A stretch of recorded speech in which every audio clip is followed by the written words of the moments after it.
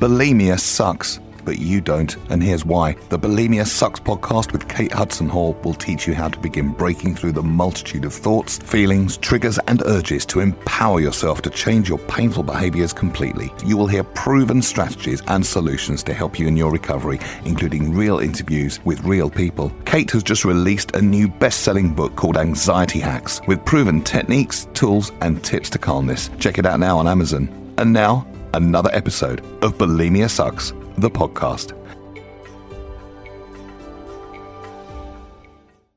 Hello and welcome to Bulimia Sucks. My name is Kate Hudson Hall, and these are real stories from people who are suffering or have suffered an eating disorder. And it's a platform for people to share relatable, uplifting, and inspiring conversations based on bulimia and anorexia, the victories and the challenges. And episodes will include their personal stories of where they are now, their difficult journeys, and their steps taken into recovering from their eating disorder. Now, our guest today is Heather. And Heather Katz, a health coach, personal trainer, and yoga instructor. And she specializes in helping busy mums, women, and families to find their ways to fit in fitness, healthy eating, and more balanced living in simple, doable ways. Heather can relate to her clients on many different levels, as she has been fully recovered from anorexia and bulimia for over 20 years. She can relate to and share with her clients the knowledge and insight she gained from the years spent uncovering the reasons behind her eating disorder and related anxiety, and using a variety of conventional and holistic methods to overcome them. So welcome, Heather. It's fabulous to have you here. Thank you, Kate. It's wonderful to be here. Thank you for joining us. That was a beautiful introduction. Thank you so much for joining us. I'm happy to be here. Great. Let's start off with, can you think of a funny experience that you've had in the past? Yes, I have a funny story, and the one piece about my bio that you didn't include is that I'm a mom of 3, and I think many of us are moms, but the story that came to mind was one about motherhood. And our oldest is now 17, but when he was a year and a half, he wasn't just walking and he wasn't just running, he was jumping. So he climbed up onto his little stool, had his name on it. You know, I thought it was so cute. It was a puzzle. He could have cared less about that. He got up on that stool and started jumping off over and over and over again. And that was innocuous enough because he was on the carpeted floor. I didn't worry about him. Yeah. Well, fast forward to about a year and a half later when he was in preschool, age 3, he climbs up to the 7th step, puts his beanbag chair at the bottom of the steps and says, "Mom, I'm going to jump." And before I could say no, off he went, flying from that 7th step onto his beanbag chair. And I just watched it happen. You know, he landed perfectly. He was fine. There was no problem. But it's that motherhood moment where you're like, oh, what is going to happen to my child? Yeah. And this was how it was with him. He was a jumper. Ironically, he's a track star, and he runs sprints as well as does the long jump and the triple jump. So that has come in handy. All that practice, it started those many years ago. But I couldn't stop him from jumping from the 7th step. And I said, well, next time, how about the 4th step? And he said, no, Mom, I got this. You know, it was kind of this little kid reaction, like, no, I can do it. And the reason that story is funny is because I really remember that moment of my heart just sinking, like, oh boy, what's going to happen?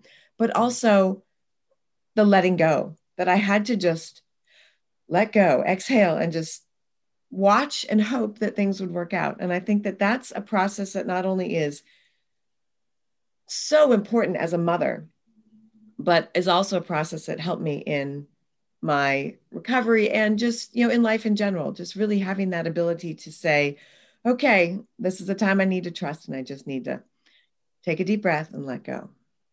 I love that. And how did that help you in your recovery journey? How did you do it in your recovery journey? Well, I think that depends on at what point in the recovery journey I was at, Right. because, early on at age 15, when, I had the backstory of the eating disorder is that, we were an outdoorsy family. I grew up in the Pacific Northwest in Oregon in the United States. And, we always were hiking, biking, skiing, a very active family. So it was very natural for me to be in shape, and I never was at all concerned about food and eating. Now, I did have a parent, father and mother, both in the health professionals. So a cardiologist and a nurse. So there were conversations. It was the 80s. And so there were conversations around low fat and, less red meat and all those good things that the 80s brought us. But when I was 15, I had the privilege of going back to Europe. We actually lived in Germany when I was 12, going on 13 for a year. My dad was on sabbatical. I had a best friend there. She invited me to come to Germany, spend some time with her. And then we went to Spain for 3 weeks, because that's what they do in Europe. Everybody goes on the 3-week holiday. So off we went, and glorious, fantastic trip. But the food, and I was 15, and the wine, because it is Europe, was everywhere. It was abundant. So yes, we were swimming every day and running, and we even were learning to windsurf. But I came back from that trip, tanned and happy. But I was looking down at my little belly that was also full from all of the fantastic Spanish pizza and paella, and like I said, the sangria that we drank, all of those things that were a part of just that beautiful trip. And I thought to myself, no, I can't really zip up that skirt that I want to wear to my cousin's wedding next week. Right. Probably should work on losing a few pounds. I was really, really innocent. Like literally thought to myself, I'm just going to try to lose a few pounds. But before that, you hadn't thought about it. You hadn't thought about, your body image or weight or. I think that's interesting, because to say that I didn't think about it, that's really hard as a woman to not think about it. I had an older sister who's 3 years older than I. So, we always wanted to, look our best and wear the type of clothes that we liked, but I hadn't really thought about it as, something to be, obsessed about. This was, that's in middle school. Madonna was very popular. I never, I looked at her as a beautiful woman, and I didn't, I never felt like I needed to be any different than I was. So no, I hadn't really thought about that before. Yeah. So when it comes to, that letting go and embracing the process, that didn't happen, of course, for many years down the road, because, I again, when I started with eating disorder, it was fairly innocent, and it was just, a way to lose a few pounds. But that was kind of significant after that trip. You remember consciously thinking, oh, this is a bit tight for me, and let me see what I can do to be able to start to shed those pounds. Exactly. And then, so what happened after that?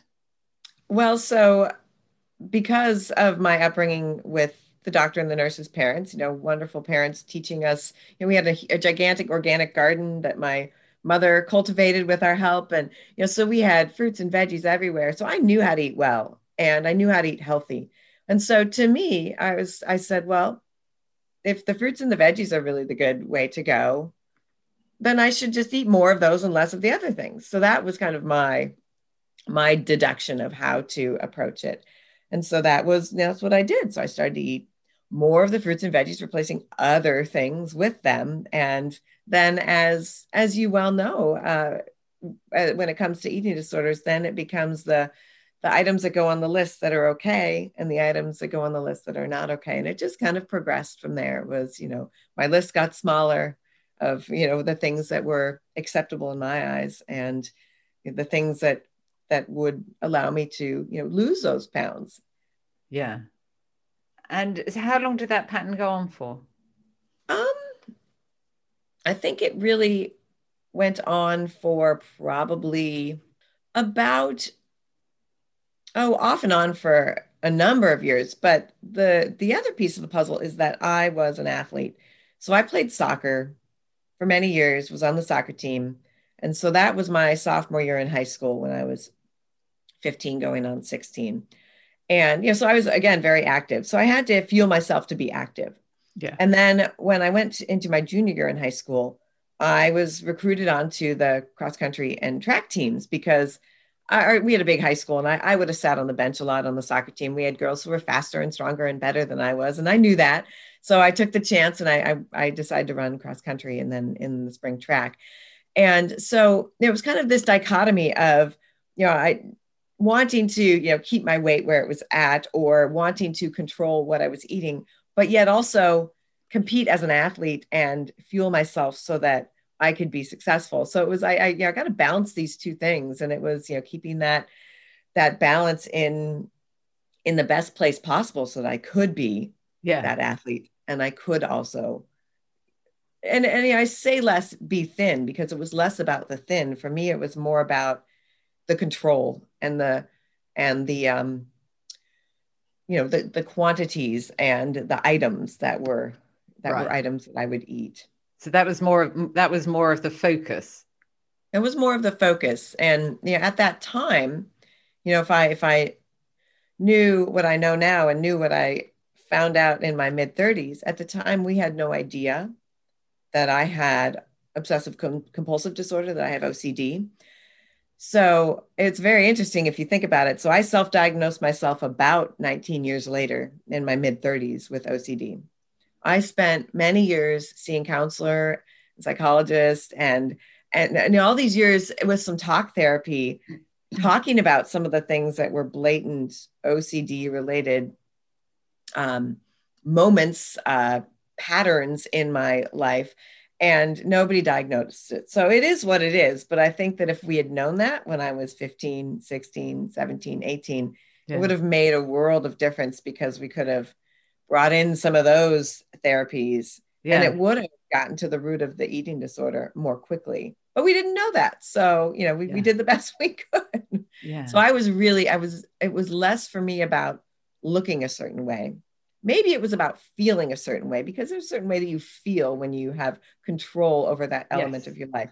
But for me, it was more the numbers and the items and the quantities, and the fact that, when I got on the track or when I got on the cross country course, those numbers were where I wanted them to be too, because I was a very successful athlete. So amazing. That helped. Yeah. So it's that kind of fine line of making sure that you eat just enough, but not overeating, not eating more than you should, I suppose. Absolutely. Right. Yeah. Yeah. So that went on for a number of years. It did. I think early on, I didn't have a sense that there was a problem, other than I knew that I ate a little differently, but I also knew that I ate. I think that I just was so caught up in my mind. I mean, I think that, the OCD was probably really controlling a lot of what I did. Yeah. I was, in addition to being an extremely successful competitive runner in our high school sphere and in our city, I was also a very successful student, high achieving, kind of that typical profile of those of us who are, perfectionism. Yeah, perfectionism, exactly. So yeah, I have a friend I'm still friends with, but when we were in sixth grade, she joked with me. She said, "Oh, you're perfect, Heather." And it was a joke. It became a running joke, but it was kind of, and I thought about that as the years went on. I thought, well, I don't try to be perfect, but yet I do try to be perfect. So it's always trying to, that push pull and trying to balance that. And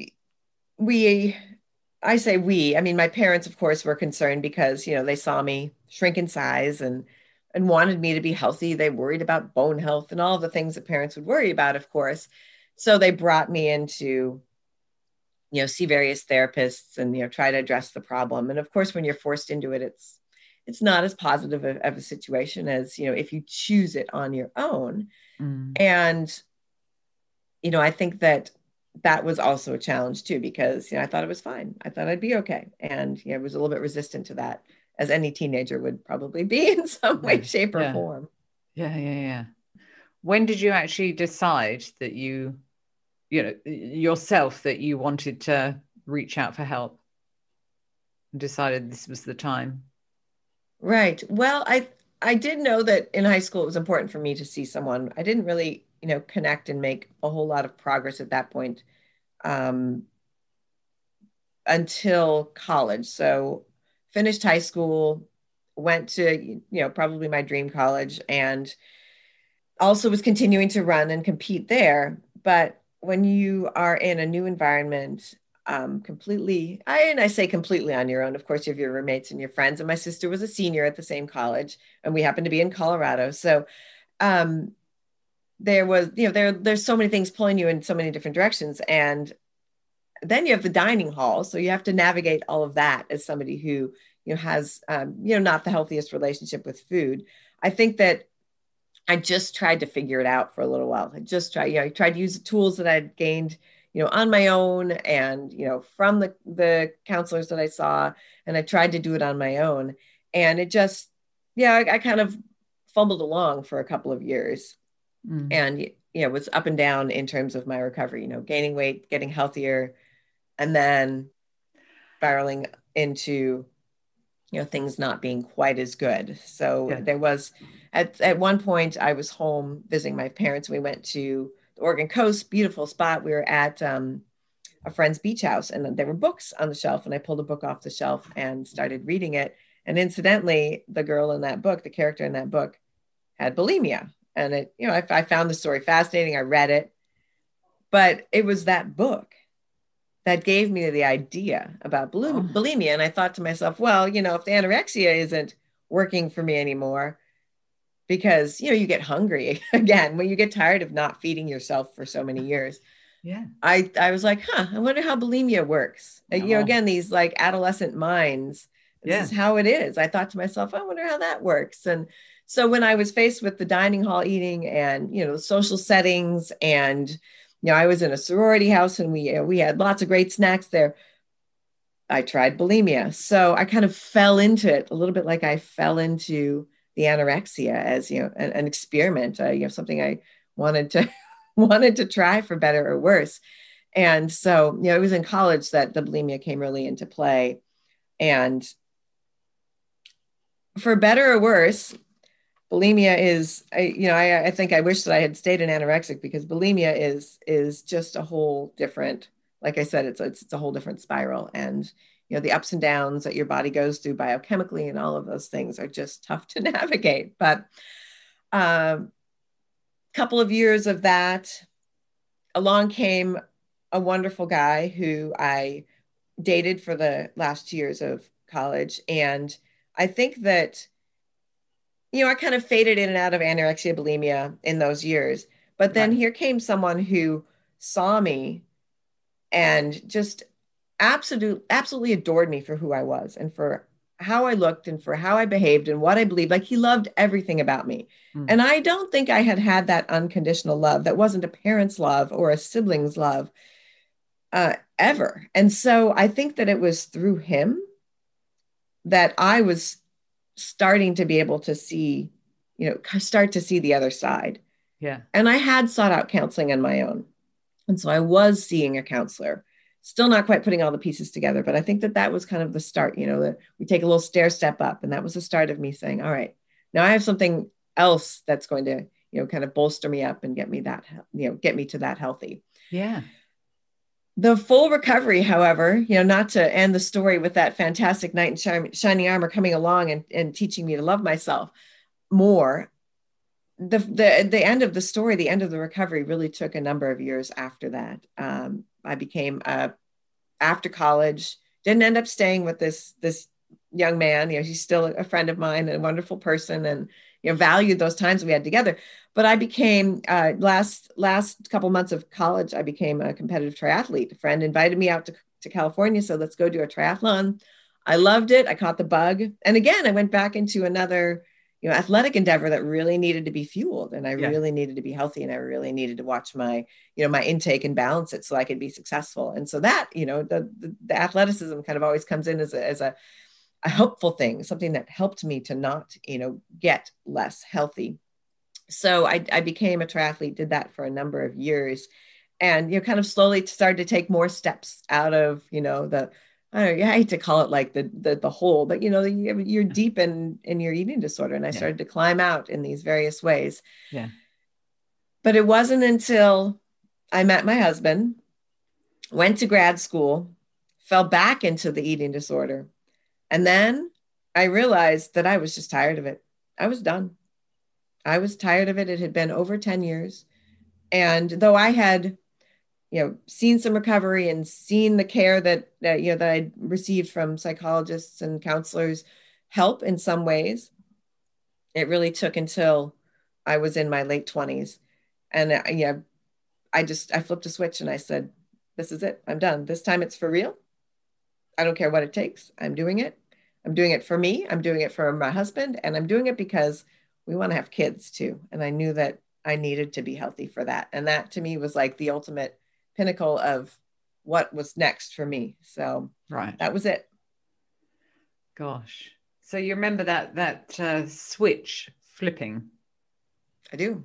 Very, very distinctly. It was just in my mind. I was like, all right, this is it. I said, I think that I was often looking for the perfect counselor, the perfect help. We often look for perfection.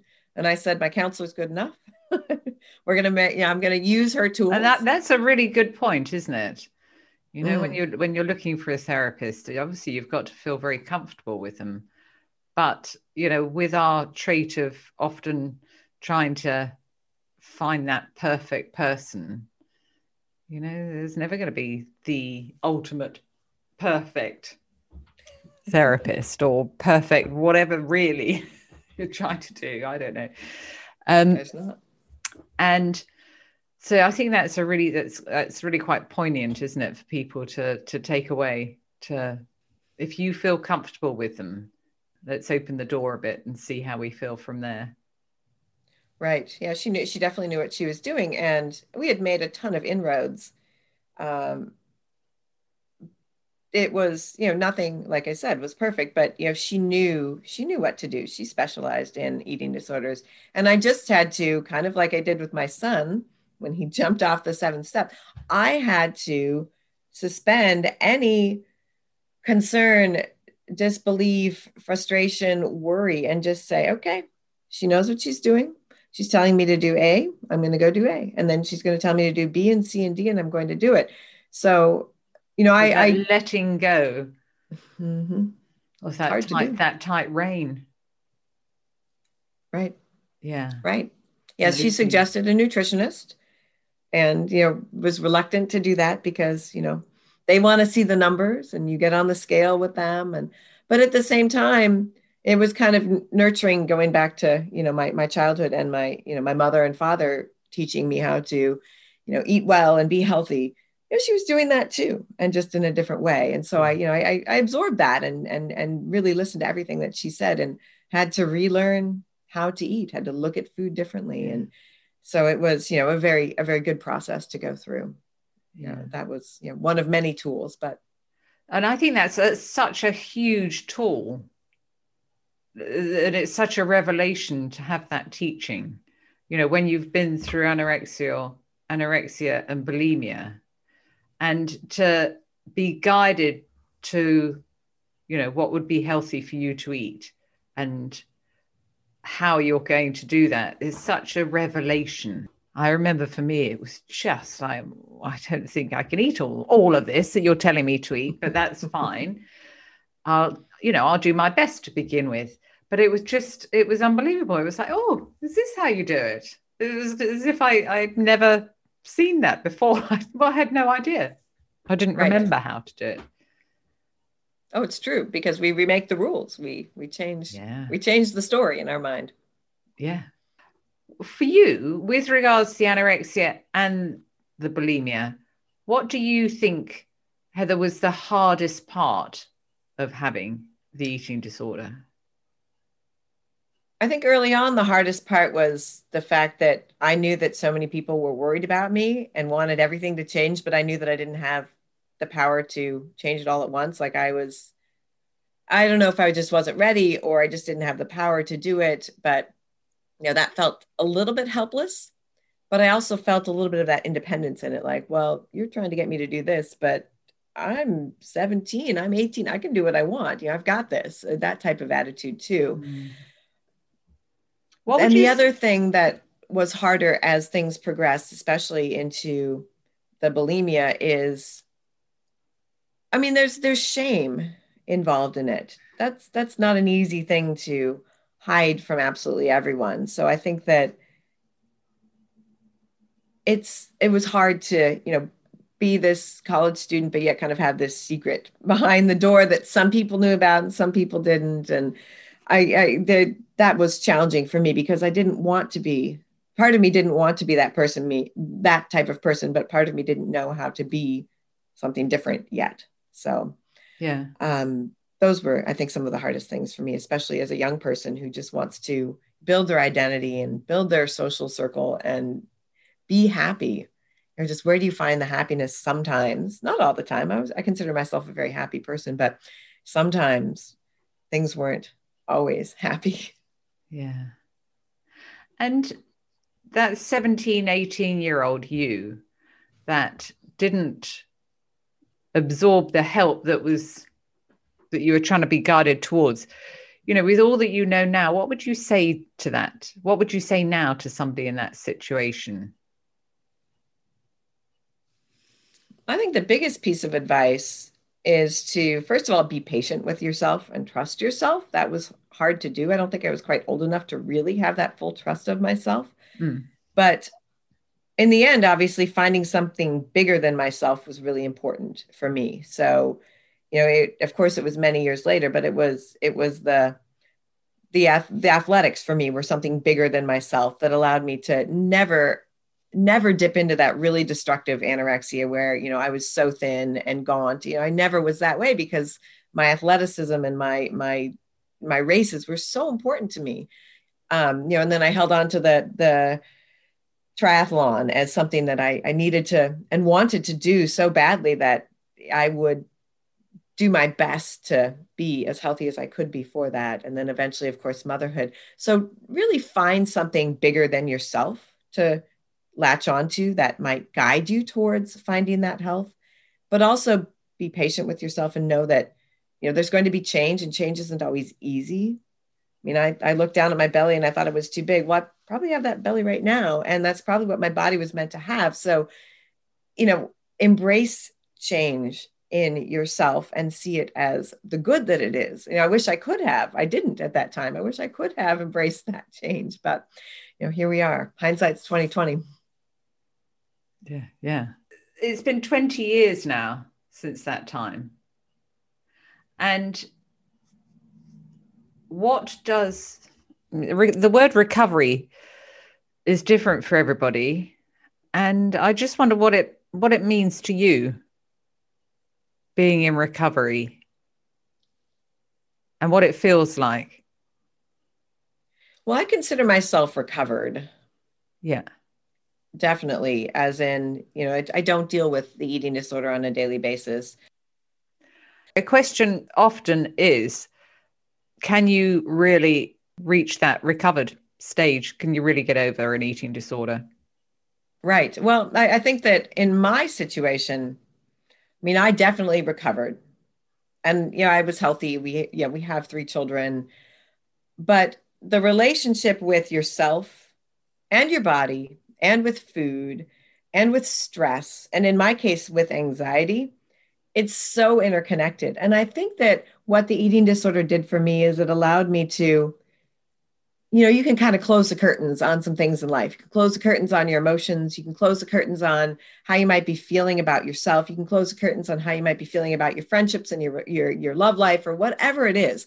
So you can close the curtains and control what goes into your body. And that's what I did for so many years. Yeah. And so then when I started to open the curtains up a little bit, and maybe I just opened the shade a little bit, and then I pulled back the curtains, and then I really just threw them all open and exposed the window. So for me, it was each of those little steps. I needed to find out after the recovery in my late 20s, after becoming a mom in my 30s to mid 30s, and then again later, but that's a different story. When I was 34 and had a 4-year-old and a 5-month-old, and I discovered I had OCD, I literally read, I guess I read a lot and learn things that way, but literally a friend sent me, it was called Brainchild. It was a publication, and she shared it because we're moms, and she wanted to share it with me. And it had an article about a mom who had OCD. And I said, oh my gosh, that's me. I had no idea why I did the things that I did. So that to me was the final piece that needed to be uncovered so I could throw open and look out the window and say, all right, here I am in all my glory. What do I do now? And I really had to then go back into counseling and specifically have the cognitive behavior therapy that I probably should have started way back in my teens that would have helped me to overcome the eating disorder sooner. But it's peeling back these layers and really finding what's underneath it all. Because I am not a psychologist such as you, but I do know just from my experiences and from, watching people go through their lives, there's always a backstory. There's always something underneath there. There's always something deeper. And it's not always fun to uncover it and find it, but, thank goodness that I did, because I finally was able to feel emotions again. I finally was able to really, truly, authentically become who I probably was meant to be, that I thought I was, and I probably was in snippets here and there, but I finally was able to be who I was meant to be. And we're talking that took how many years to get there? But, no regrets. We just, we have to look at the positives that came out of it. Yeah. And the learnings from it. It is. Yeah, it is. So I think that to me is really part of the process, and a very necessary part of the process, is peeling back those layers. Yeah. Yeah. And opening those curtains. I love that metaphor. Just, yes, twitching the curtains. Yeah. And seeing what's out there. Absolutely. Yeah. So Heather, so tell us about now. So where you are now, what you're doing 20 years down the line. Say you don't think about you don't think about your eating disorder at all now. Well, to say I don't think about it would be incorrect, in that I work in the fitness industry. So, and I'm a petite person. So I think that, we think about these things just because I'm working with people and talking about eating and exercise on a regular basis. So it's not that I don't think about it, but does it affect my daily life? No, I can go through my life and, function in my kind of normal. Now, does that mean that my kind of normal is just like, say, my sister's kind of normal? My sister who didn't have an eating disorder? Probably not. I probably have, some approaches and some things that I do. But I think what I learned over time is that that's okay, because we need to find what works for us, and, what our right approach is. And I think that, I do consider myself fully recovered, but I don't deal with my eating disorder on a daily basis. But that being said, I do know what works for me. And I stay within those parameters, and I do know what I like, and I'm in tune with all of that. And I think that, where I am now in terms of the eating disorder, in terms of being a mom, and in terms of being a professional right now, is that because I was able to pull back all those curtains, I'm a better mom. I can be a better friend. I can be a better coach or trainer to my clients. I can be a better, wife and daughter and sister to my family, because I'm more authentically me. And I think that what I see in my life now is that my passion is, of course, my children. I want them to be healthy, happy, successful, and all of the above, and never walk the road that I walked, and, in any way, shape, or form, if that's at all possible.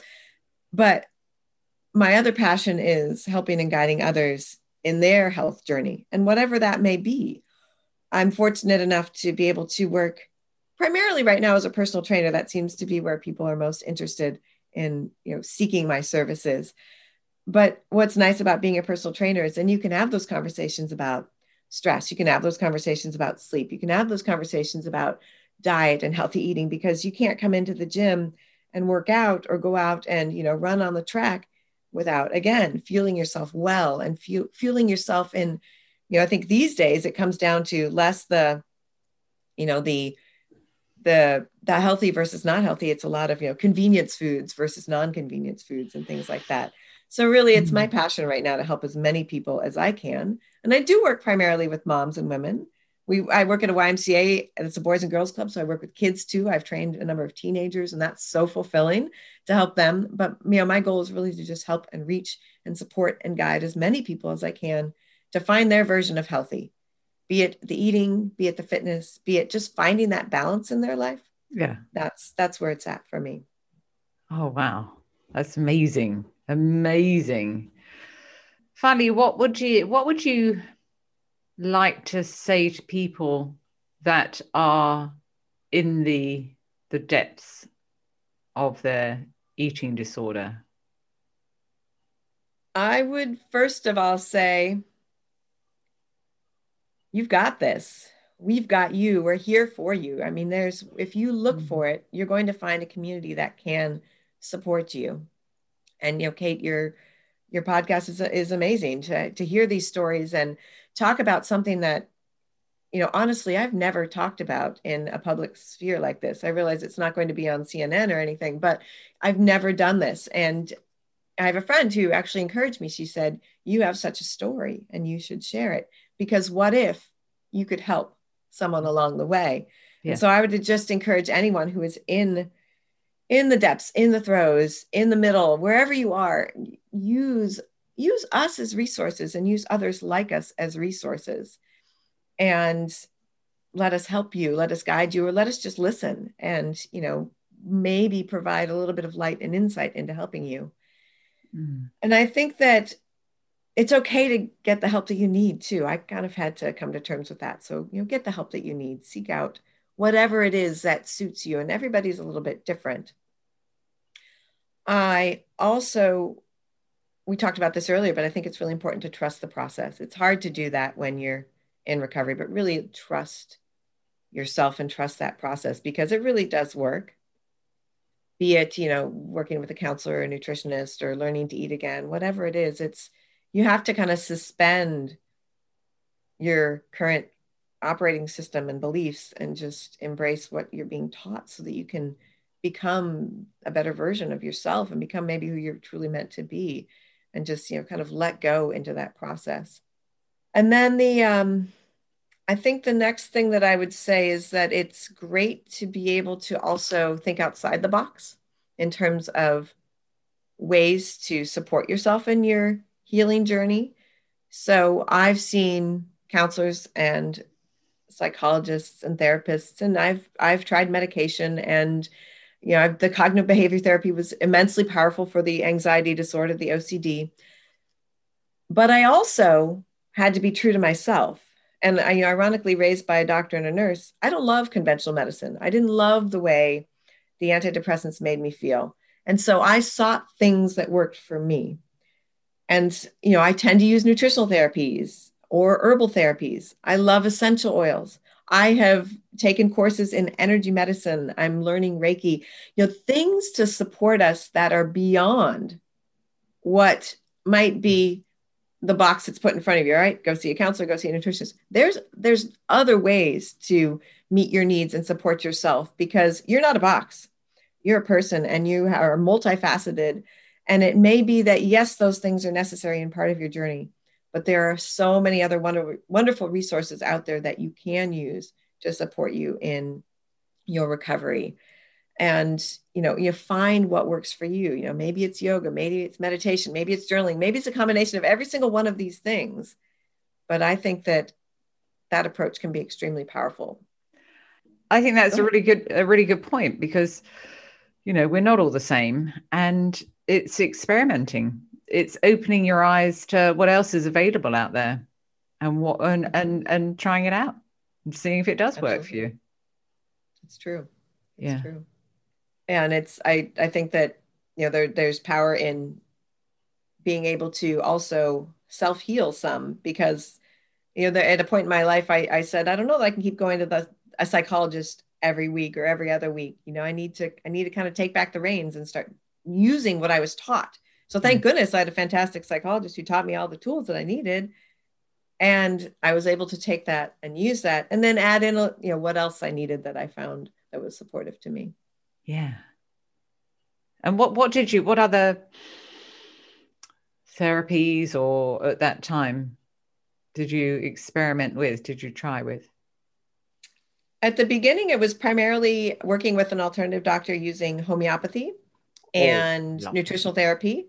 She also is a kinesiologist, so she uses kinesiology and muscle testing and magnetic therapy, a little bit like doing acupuncture with magnets, and it realigns your body. I mean, I won't go too deep into it, but it realigns the meridians and helps your body to heal itself. So a lot of it started there. Yeah. And then, I've since dabbled in homeopathy for many years and learned about that. I love essential oils and, use them in many ways, just for basic immune health, but also for, supporting, I have a favorite one that I used right before I got on the podcast, just to kind of calm and center me and help me to focus. And then I had an injury to my leg. It was, an accident with dogs, actually, one of those lovely little things. But it was traumatic afterwards, what happened. And I sought out the care of an acupuncturist, which I had used acupuncture before, but I only used acupuncture to help me get ready to have children. This was acupuncture that addressed kind of the underlying trauma, if you will. And boy, was that powerful. So acupuncture to me was extremely helpful. So I think it's just kind of finding, every step there might be something a little bit different. And from there, I learned energy medicine on my own. So again, I didn't have to go to the acupuncturist every week or every other week. I tried to learn to some of those modalities that you can use on yourself. So, and then since I teach yoga, I get to incorporate that into my classes and use some of that with my clients where it's applicable. It's fascinating. There's so many different options out there, for people to look into and experiment. Absolutely. Yeah, it's incredible. Well, Heather, thank you so much for joining us today. Sharing your journey. It's been really interesting and very insightful and I'm sure it will be so helpful for so many different people to help them. That it helps as many people, that we together with your message, and as your message continues forward, that people like us and the people you continue to interview can help as many people as we can, because life on the other side is glorious. I'm not going to lie. Yes, it certainly is. It certainly is. And, people can do this. They can do it. They can. Absolutely. Absolutely. Yeah. Yes. If we can do it, then they can do it. Absolutely. Yep. Have to dust off the cobwebs and stand up tall and take on the challenge that it brings you. But yeah, it's amazing to be on the other side. It really is. Yeah. Well, thank you so much, Heather. Thank you, Kate. I appreciate your time, and it was my pleasure. Thank you. So that's all for today's episode of Bulimia Sucks. Thank you for listening, and thank you to Heather for sharing your heartfelt journey. And so join us again on the next episode of Bulimia Sucks, and make sure that you subscribe to the podcast on Apple iTunes so you never miss an episode. Plus, if you haven't already heard about it, check out my book, Bulimia Sucks, on Amazon to learn many different techniques to help you to begin to break through your painful bulimic behaviors. And before we go, let us know what you think and show some love for your favorite podcast by leaving us a review on Apple Podcasts. And make sure you join our Facebook group, Bulimia Sucks, if you haven't already, where it's great to connect with other people that have been through an eating disorder or are going through an eating disorder, and chat about, your ups and downs, their ups and downs, and how we can all help each other. So thanks for listening, and I'll see you in the next episode. Bulimia sucks, but you don't. Kate has just released a new best-selling book called Anxiety Hacks with proven techniques, tools, and tips to calmness. Check it out now on Amazon.